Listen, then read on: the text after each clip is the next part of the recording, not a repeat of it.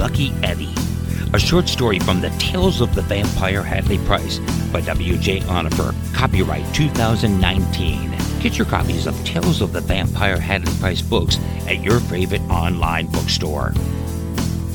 And now, Lucky Eddie, read by the author.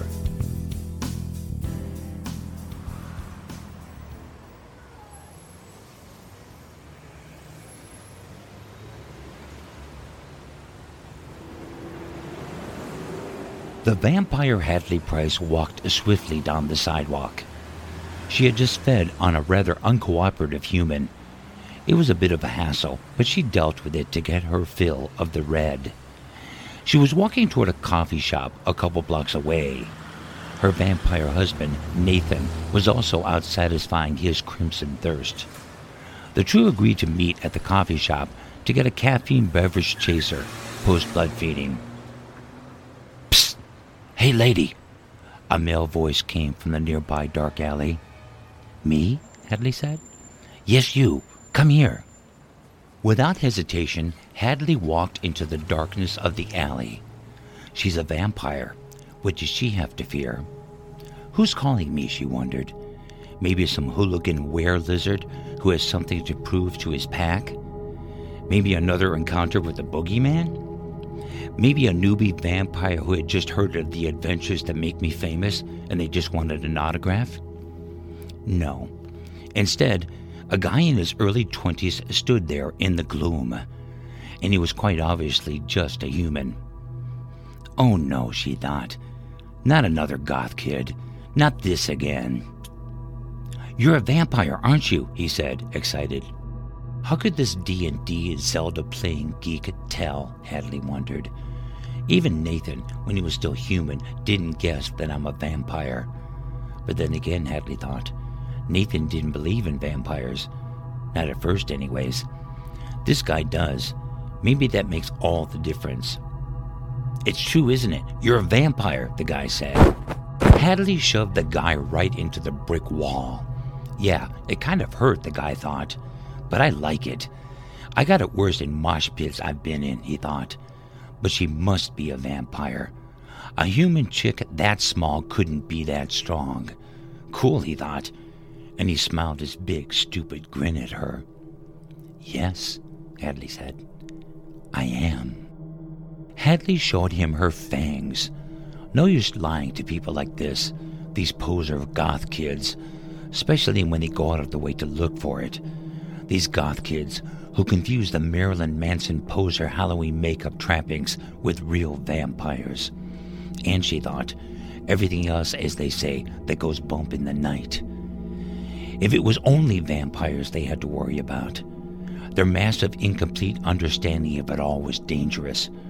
Their pea-brains didn't get that the reality of the things they thought were so cool were more terrifying than they could imagine.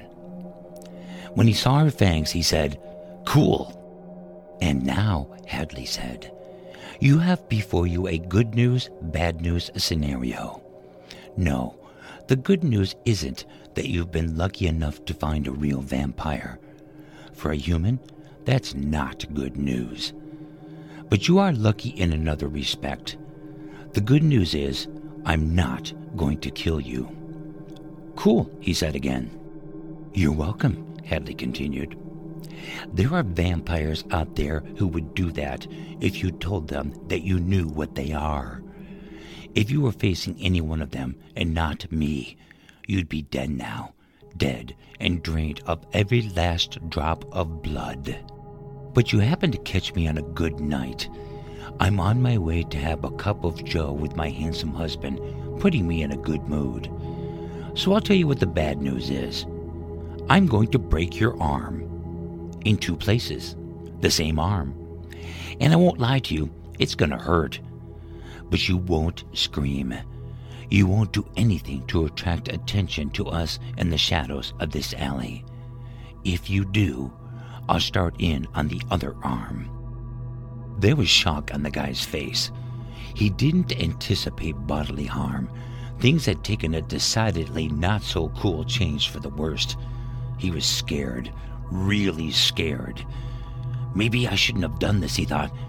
Maybe. Hadley shoved him against the brick wall again. Then she snatched the wallet from his pocket.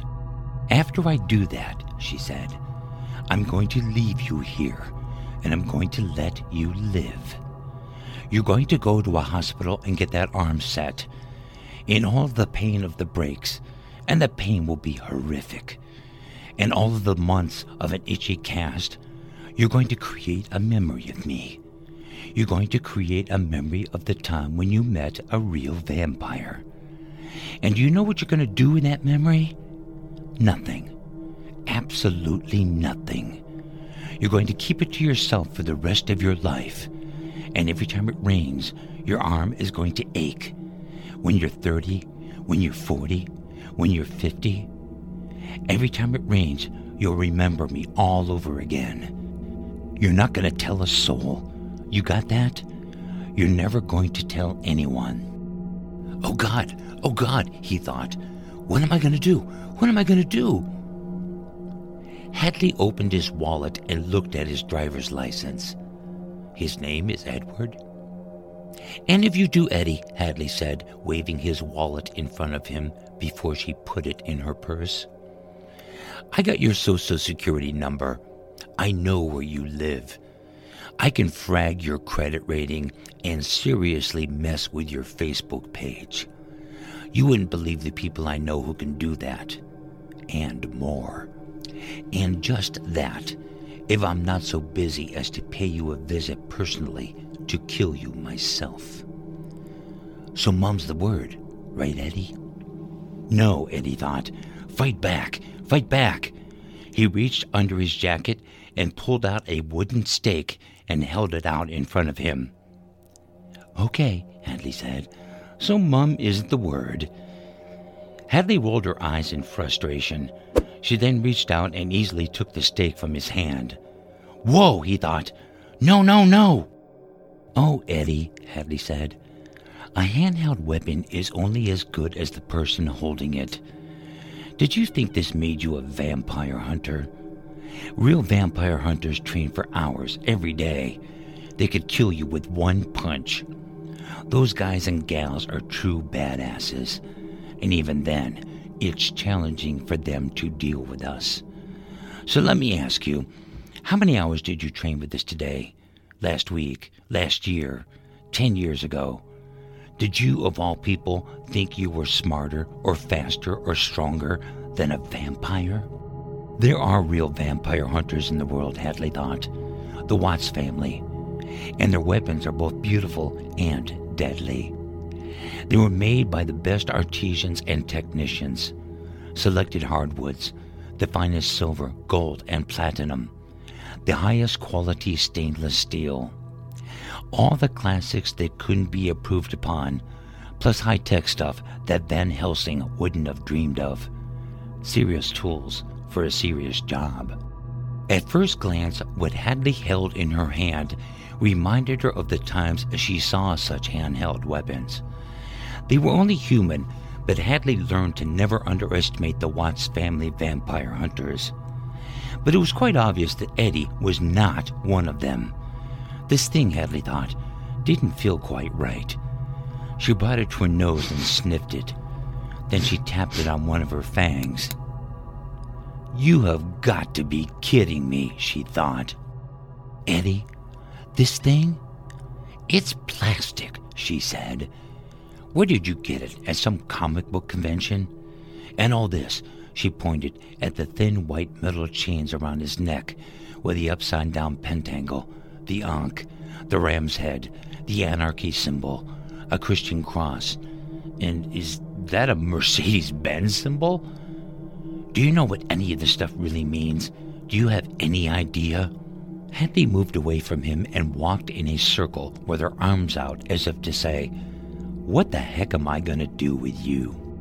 She went back to him and said, Eddie, I want my coffee and I want my man. Not necessarily in that order. I've had enough of you and your astronomical stupidity. Hold up your arm. Let's get this done. Eddie was a blubbering puddle of frightened humanity. And that wasn't just the piss that ran down his leg and landed on the ground. He was sobbing in abject terror, his face drenched. He knew better than to beg for mercy. Vampires don't respond to that. He also knew the only way to get out of this alive. The vampire, the real vampire that he was facing, made it all quite clear. So he raised his arm, closed his eyes tightly, and accepted the torture that would come. Hadley stepped closer to him. She put her hand on his arm. He flinched and whimpered, "Open your eyes." For the last time, Hadley showed him her fangs. "Eddie," she said, "do not disappoint me." Hadley removed her hand from his arm, turned around, and walked away.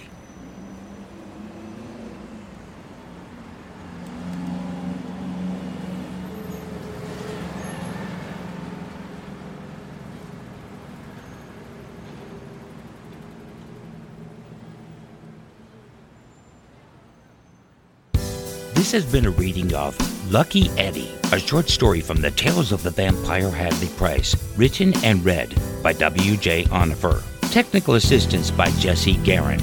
Music by Jason Shaw at Audionautics.com. Sound effects by Zapsplat.com. Get your copies of Tales of the Vampire Hadley Price books at your favorite online bookstore. Like us at Tales of the Vampire Hadley Price Books on Facebook.